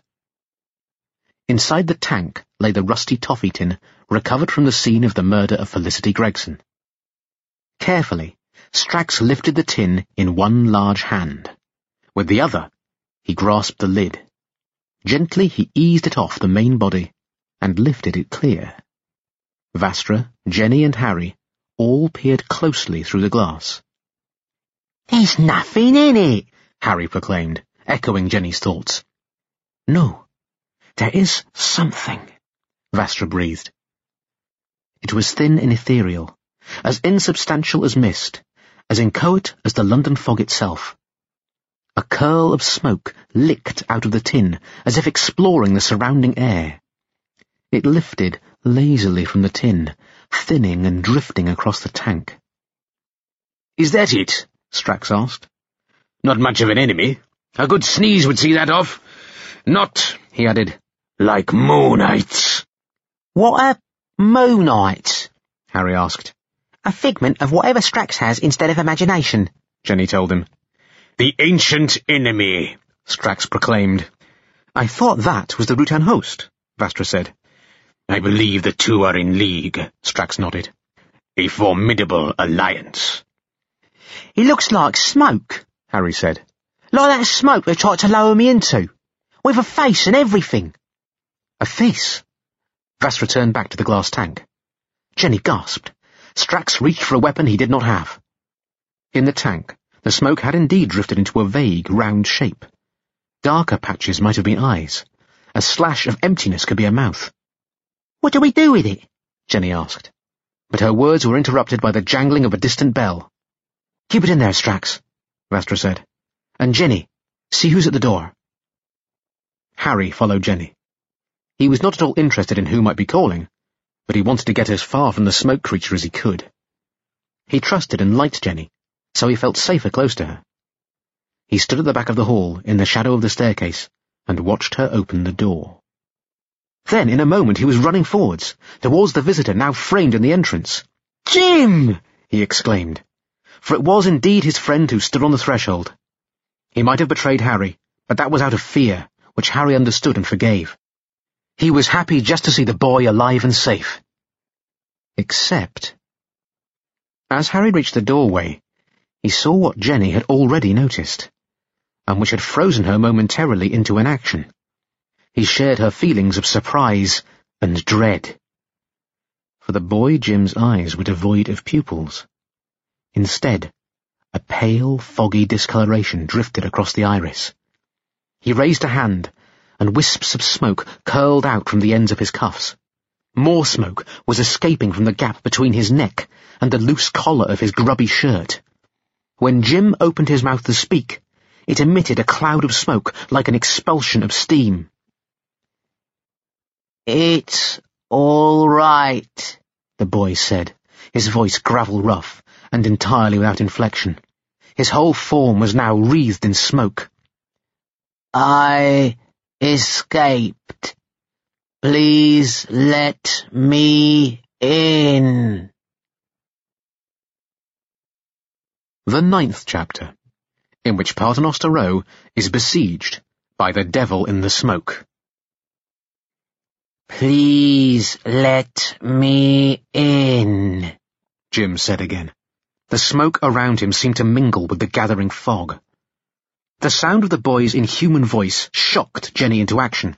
Not bloomin' likely, she told him, and slammed the front door shut. She turned the key in the lock and shot the bolts. Alerted by the sound of the door slamming, Vastra was almost immediately on the scene. Strax strode purposefully after her. It's Jim, Harry explained, breathless and frightened. He's gone peculiar, like his insides are full of smoke or something. Or something, Jenny agreed. "Stand back from the door," Strax instructed. Don't do anything stupid, Strax, Jenny said. No, Vastra said. He's right. Stand back from the door now. As Jenny obeyed the instructions of her mistress and hurried back down the hallway, they could all see it. The faintest curls of smoke were edging round the doorframe. More forced its way through the letterbox. It gathered close to the door, thickening as more of the grotesque miasma found its way inside. Strax, Vastra said, where is the best place in the house to defend? Not the drawing room, Jenny said, checking. Smoke was forcing its way round the sash windows and puffing out from behind the curtains. As Jenny watched, more smoke wafted out of the fireplace and drifted across the room towards her. She closed the door quickly. It's coming down the chimney. "Then an internal chamber," Strax suggested, "where there are no windows or outside openings. I suggest the room where we set up the isolation tank." No windows in there, Vastra agreed. No chimney neither, Jenny added. They were already moving, hurrying back to the room they had so recently vacated. Jenny bundled young Harry ahead of her. Behind them, smoke continued to gather in the hallway. It thickened and merged, hardening into an outline, a silhouette within which the smoke drifted and pulsed. But it was not only from the front of the house that the smoke was mounting its assault. It seeped in round windows and outside doors. It poured down chimneys and cascaded out through fireplaces. By the time Vastra and her companions reached the room that was their destination, a pall of smoke hung in the air before them. More rolled along low to the ground, like mist coming off a river. The smoke thickened, forming shapes, tendrils that reached out to clutch at Vastra and the others. Ethereal hands clawed at the air. Faces leered up from the rolling fog. "Don't breathe it in," Vastra ordered. "We have to get through it. Close your eyes, hold your breath, and run." "I shall go last," Strax said. "More heroics?" Jenny chided. "Any of you that falter, I will assist. I shall carry you if I have to." "Thank you," Jenny said, moved by his uncharacteristic concern. "And anyone infected by this smoke," Strax went on, "I will tear to pieces. For their own good, of course." No one ventured thanks for this. They all ran, eyes closed, breath held, for the door through which they hoped and prayed safety lay. The smoke clutched and tore at them. It dragged claws through Harry's hair and grabbed at Jenny. It closed about Vastra and threw itself at Strax. But they stumbled onwards, and somehow managed to burst through the foggy barrier and out the other side. Vastra fumbled for the handle, threw the door wide. They tumbled inside, and Strax pushed the door shut behind them. He slammed it so hard that it was forced into the frame, sealing the edges tight. "That should keep the smoke out," Jenny said. But Harry was not so sure. With the perception of youth, he pointed out her error. "Keyhole!" Sure enough, a wisp of smoke was already curling through this narrow aperture. Strax placed his hand over the keyhole, cutting off access for the nebulous creature. "I shall stand here while you all escape," he declared. "Escape how?" Vastra asked. "There are no other doors and no windows. That is why we came here." Strax gave a grunt that might have been understanding or disagreement. "There is a way, one which I prepared a while ago for such an eventuality." "You thought we'd be besieged in here by a smoke demon?" Jenny said. "That's foresight." "An escape route is always valuable. Forward planning is essential. There is only one small problem." "Which is?" "I shall have to effect the escape. Only my structure is of sufficient resilience and potency. I cannot perform this task and keep my finger over the keyhole." "We have no need of escape yet," Vastra told him. She was holding a copy of the Times, and, as the others watched, she shredded it into strips with her claws. Jenny realized at once her mistress's purpose. While the door was tight in its frame, there was still a small gap beneath. Smoke was seeping through, a thin mist for the moment, but soon it would thicken and coagulate. With Harry's help, Jenny and Vastra twisted the strips of paper and pushed them into the gap. Harry took another strip and gestured for Strax to move his hand. As soon as the troll-like creature obliged, he forced his twist of paper into the keyhole, thereby obstructing it entirely. "Now what?" Jenny asked. "Now we wait," Vastra said. "That smoke creature is here for a purpose. I imagine we shall soon discover what the purpose is." "Its purpose is assault," Strax told her. "It means to kill us all." "Perhaps. But why?" "We know about it," Jenny said. "Perhaps that's enough." They did not have long to wait to find out. Jim's voice, although they all knew it no longer emanated from Jim, came to them through the door. Muffled and uninflected. "You cannot escape," the voice said. "You cannot get in," Vastra called back through the door. "What do you want?" "To be complete," came the level reply. "Complete? What's it mean?" Harry asked. Vastra walked over to the glass tank. The smoke inside swirled angrily round the open and empty toffee tin. "Is this what it wants?" she wondered aloud. "Incomplete is painful," the voice from beyond the door said. "We must be whole if we are to grow and thicken and blot out the sun. We must be complete if we are to encircle and envelop this world and hold it in our grasp." "Good," Strax said. The others looked at him. "Because," he explained, "this means we have a hostage." "Return the rest of us, and we shall let you go free." the voice said. What guarantee do we have of that? Vastra asked. You have my word. Not enough, Strax snarled. We shall arrange a hostage exchange on our terms, at a location and time of our choosing, under controlled conditions, according to the protocols of the Shadow Proclamation. There was a pause, as if the smoke was considering. If we give them back the rest of this stuff, they're going to destroy the world, Jenny pointed out. We can at least play for time, Vastra said. The answer to this came from within the room, a quiet whisper in the voice of the ill-fated Jim. You have no time left. The smoke in the glass tank was a face, Jim's face, staring out at them.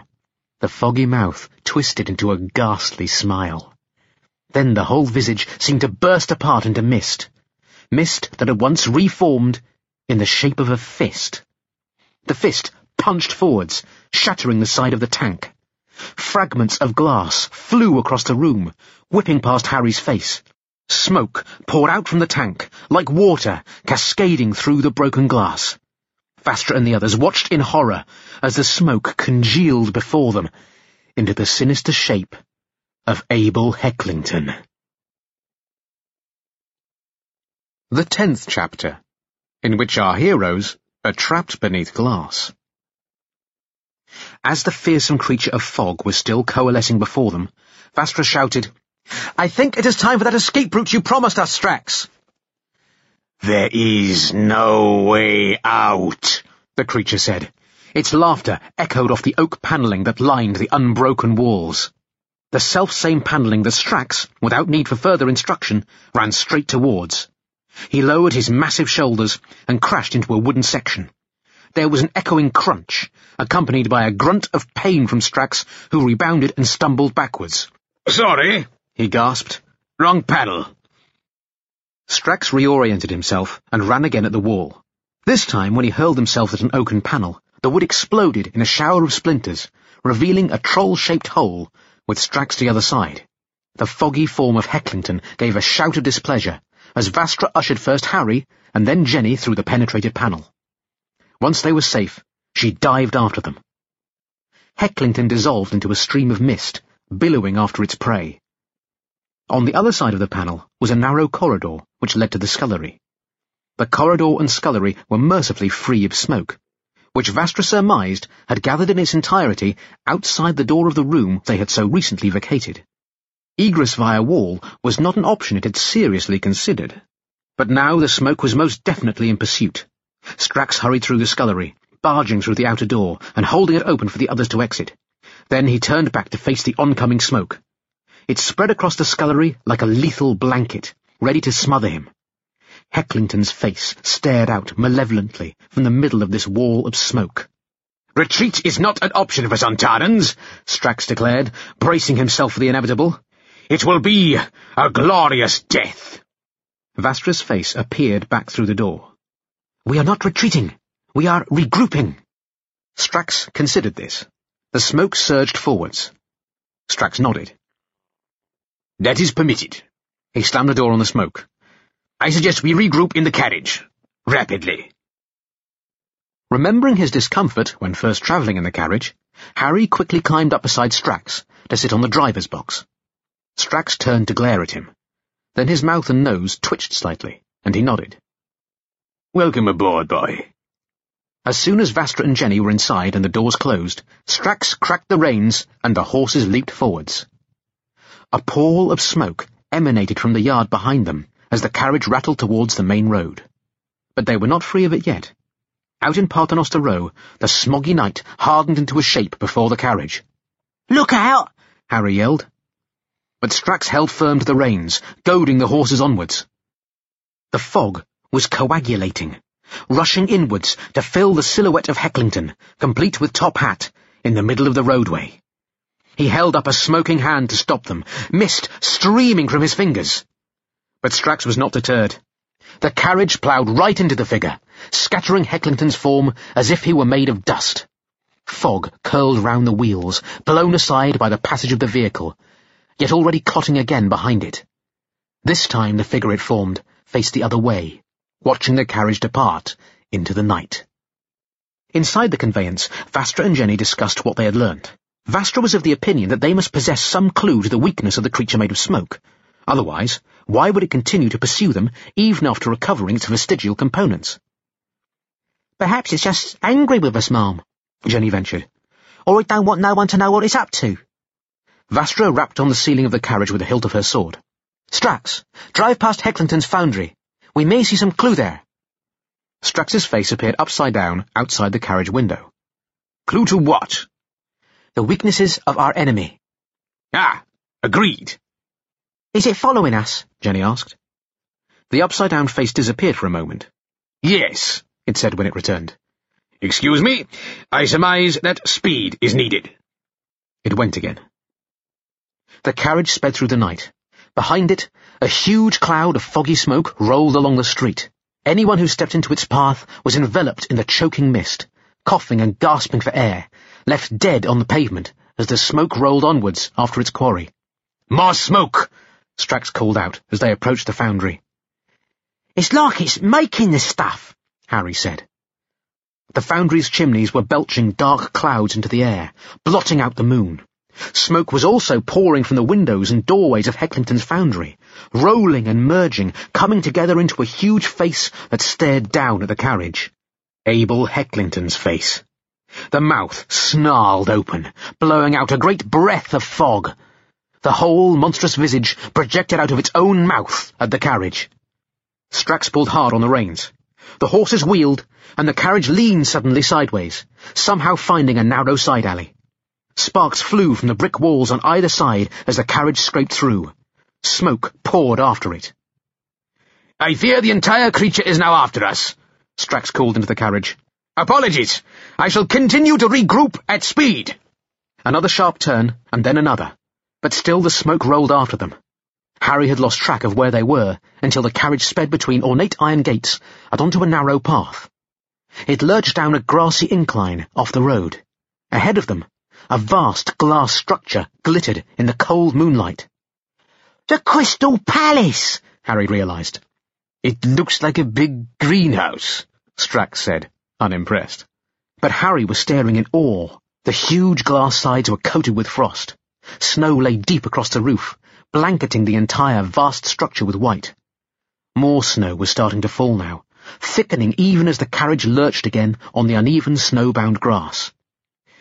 "I fear we may soon have to abandon this primitive transport," Strax grumbled.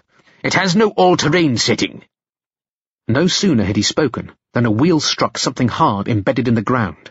One side of the carriage leaped into the air, crashing down so hard that the wheel buckled under the weight. The carriage slewed sideways before coming to a halt, half buried in snow. Harry tumbled off the driver's box and plummeted into the thick snowdrift. He surfaced, cold and shivering, to find Strax assisting Vastra out of the side door of the carriage, which was now on its top. Jenny clambered after. "Where's the smoke gone?" Jenny asked as she climbed down. Strax turned to look. "It was close behind us." Snow was settling on Vastra's face as she too looked. This seemed somewhat peculiar to Harry, but another thought was uppermost in his mind at this time. "Is it something to do with the snow?" he asked. He had to raise his voice almost to a shout, as he was on the opposite side of the drifting bank of snow to where Jenny and Vastra had alighted and where Strax now stood. "Explain," Strax rasped. Harry wasn't sure what he meant. He shrugged. "The smoke thing could have snuffed out that Felicity woman. Instead, Hecklington shot her. And he sent those men after me. Why didn't he come himself? It was snowing both those times, and it's snowing now. Maybe the smoke demon just doesn't like snow." "It was trapped, a portion of it at least, within the toffee tin," Vastra said, thoughtfully. "I could feel it trying to escape, and from the way it smashed the glass, it was certainly strong enough to force the lid from the tin." "Maybe it had to gather its strength, sort of build up to it," Jenny said. "And the snow stopped it. It doesn't like the cold, or the wet." "Or the combination of the two," Vastra agreed. "Which is a pity," Strax said, "because the snow is stopping." The last few flakes twisted lazily down to settle on the ground. A cloud skittered across the moon. Yet it seemed closer than the moon, far closer. And this was no ordinary cloud. "It's the smoke!" Harry shouted. "Let's get out of here!" He ran. On the other side of the snowdrift, Vastra motioned for Strax to follow the boy. "Keep him safe," she ordered. But what about you? "Jenny and I will be fine. Now go!" The smoke was gathering speed. Fog and mist poured into it, swelling the cloud until it was a veritable wall of grey flowing across the park.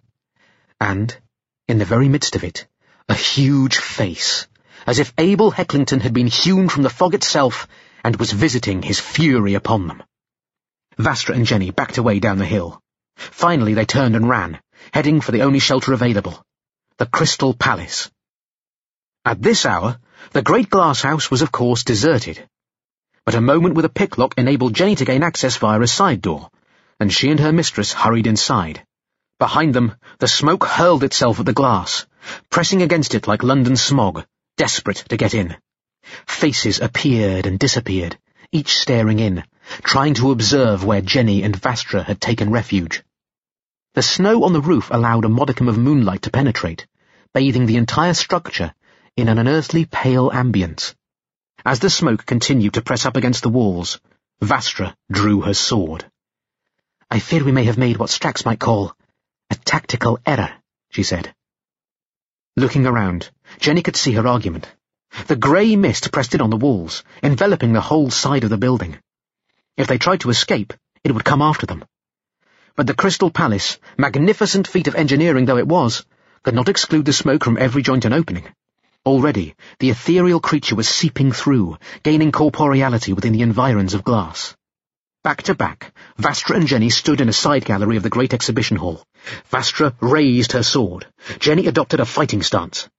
Together, they waited for the smoke to coalesce into their opponents.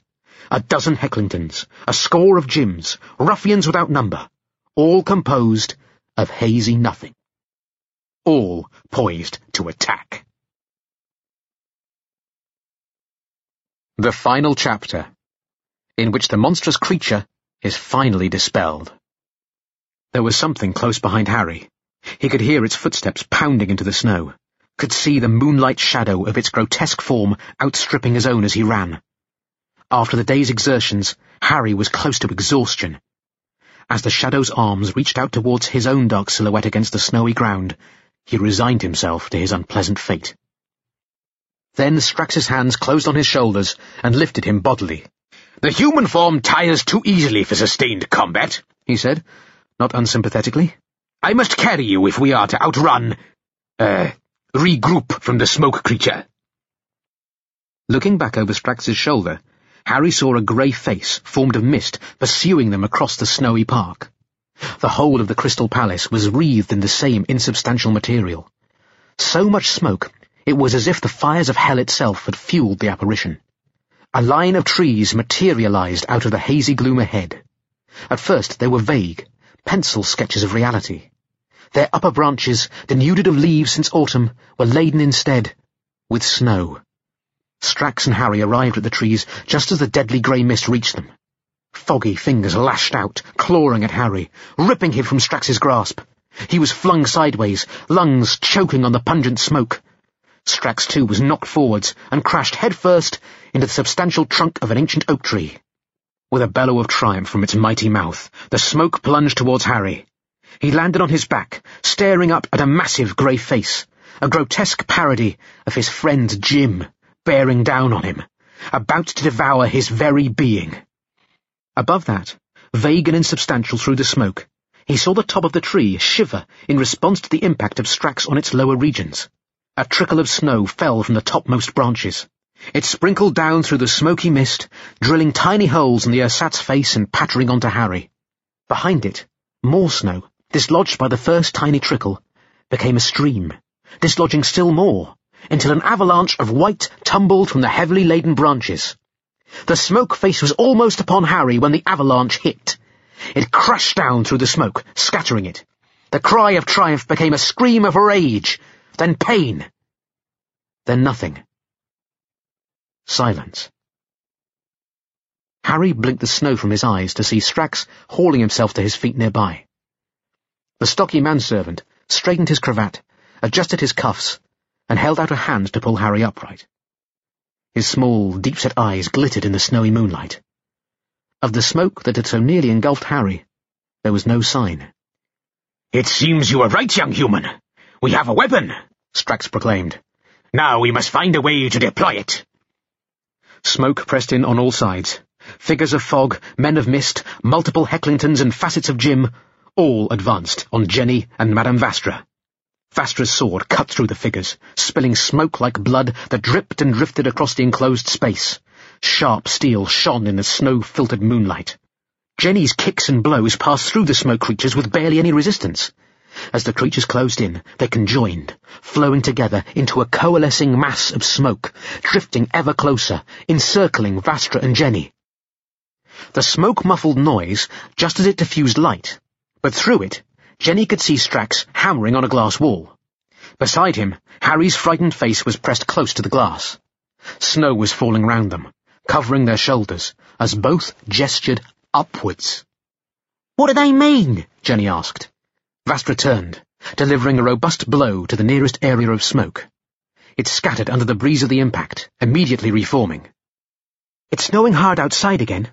The smoke is all in here, with us. Perhaps that is what they mean." "Doesn't help," Jenny said, lashing out with one foot while twisting round on the heel of the other. "If we defeat this creature here, we destroy it all," Vastra said. "How likely is that?" The smoke was drifting ever closer. Its laughter echoed off the glass walls and roof. Vastra looked up towards the high ceiling. A covering of white pressed against the transparent roof, now blotting out the moonlight completely as it thickened in this latest snowfall. "Perhaps there is a way," Vastra breathed. "And perhaps Strax and the boy have found it." Jenny paused before landing another blow. "What must we do, Mom?"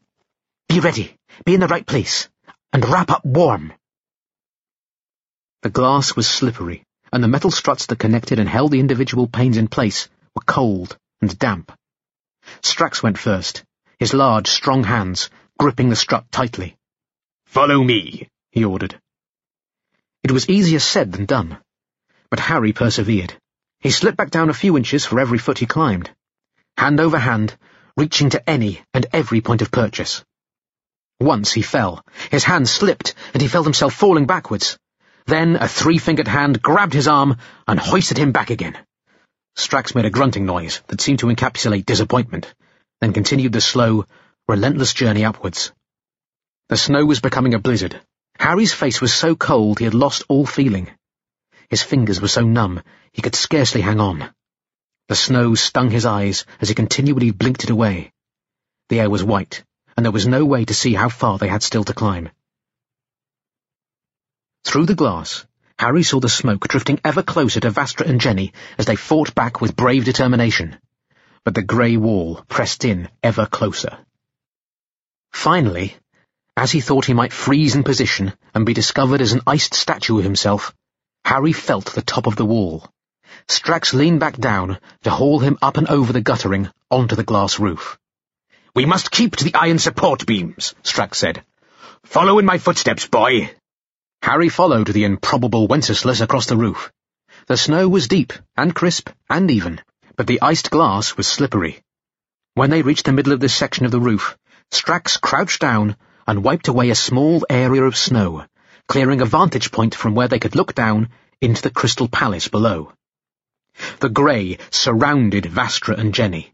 It was almost touching them on all sides, slowly closing in as if savouring the moment. Strax tapped, with surprising moderation, on the glass. Far below, Vastra glanced up. She nodded. "What now?" Harry asked. "Since we lack a supply of scissor grenades, we shall wait until they are directly beneath us." "And then what?" Harry wondered through chattering teeth. Strax's wide, thin mouth twisted into a smile. "Then we jump." "There they are," Vastra said quietly to Jenny. "We need to move," Jenny said.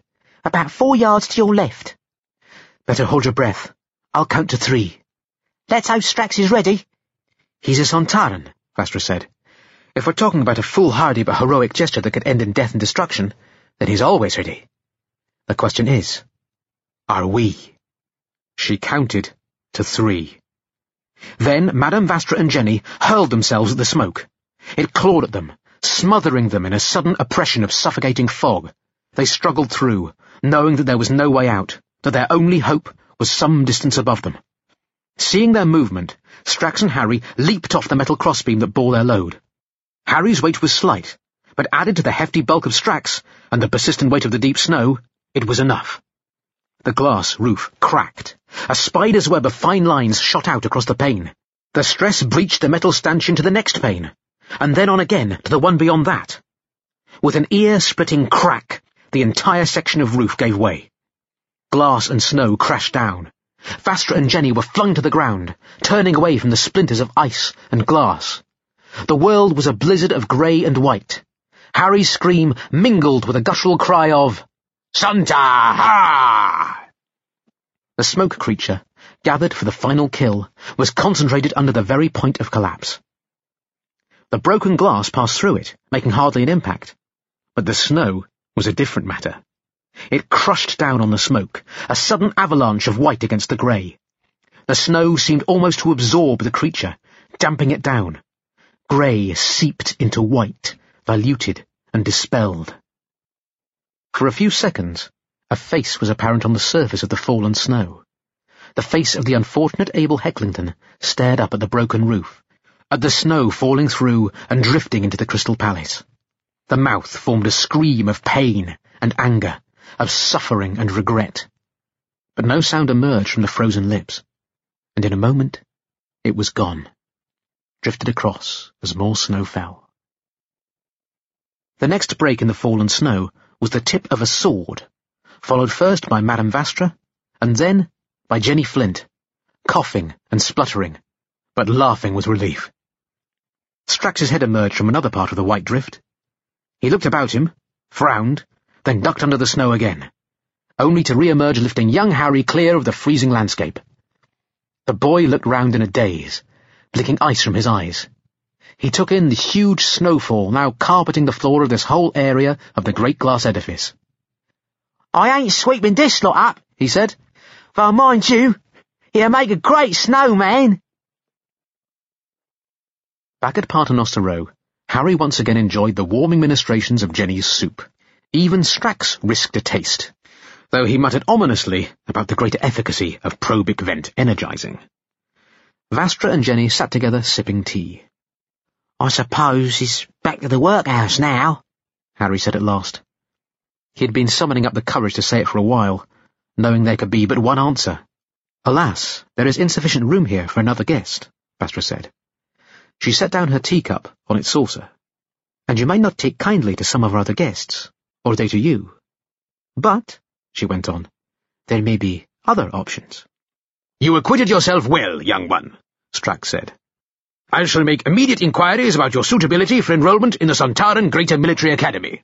What do you say to that?" He punctuated the question with a hearty slap on the back, which propelled Harry almost into his soup bowl. "Thank you," the boy spluttered. "Or you can go and work as a kitchen boy for my friend Mary," Jenny said. "She's housekeeper to a lord out near Lincoln. She could do with some help, and you can come back and visit us now and then." "Which would you prefer?"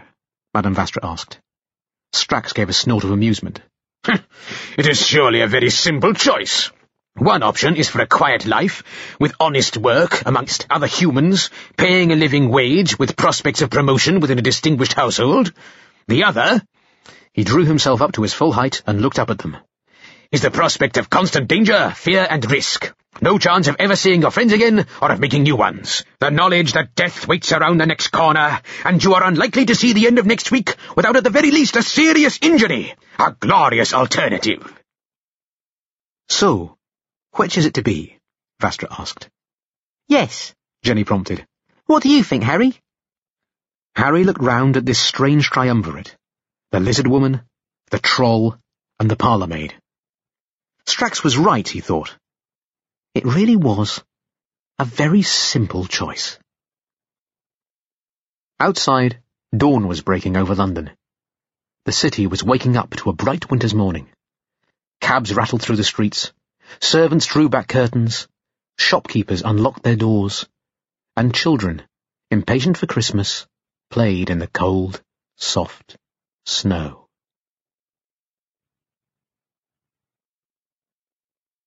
Doctor Who, The Lizard Woman, the Troll, and the Parlour Maid in Devil in the Smoke, An Adventure for the Great Detective,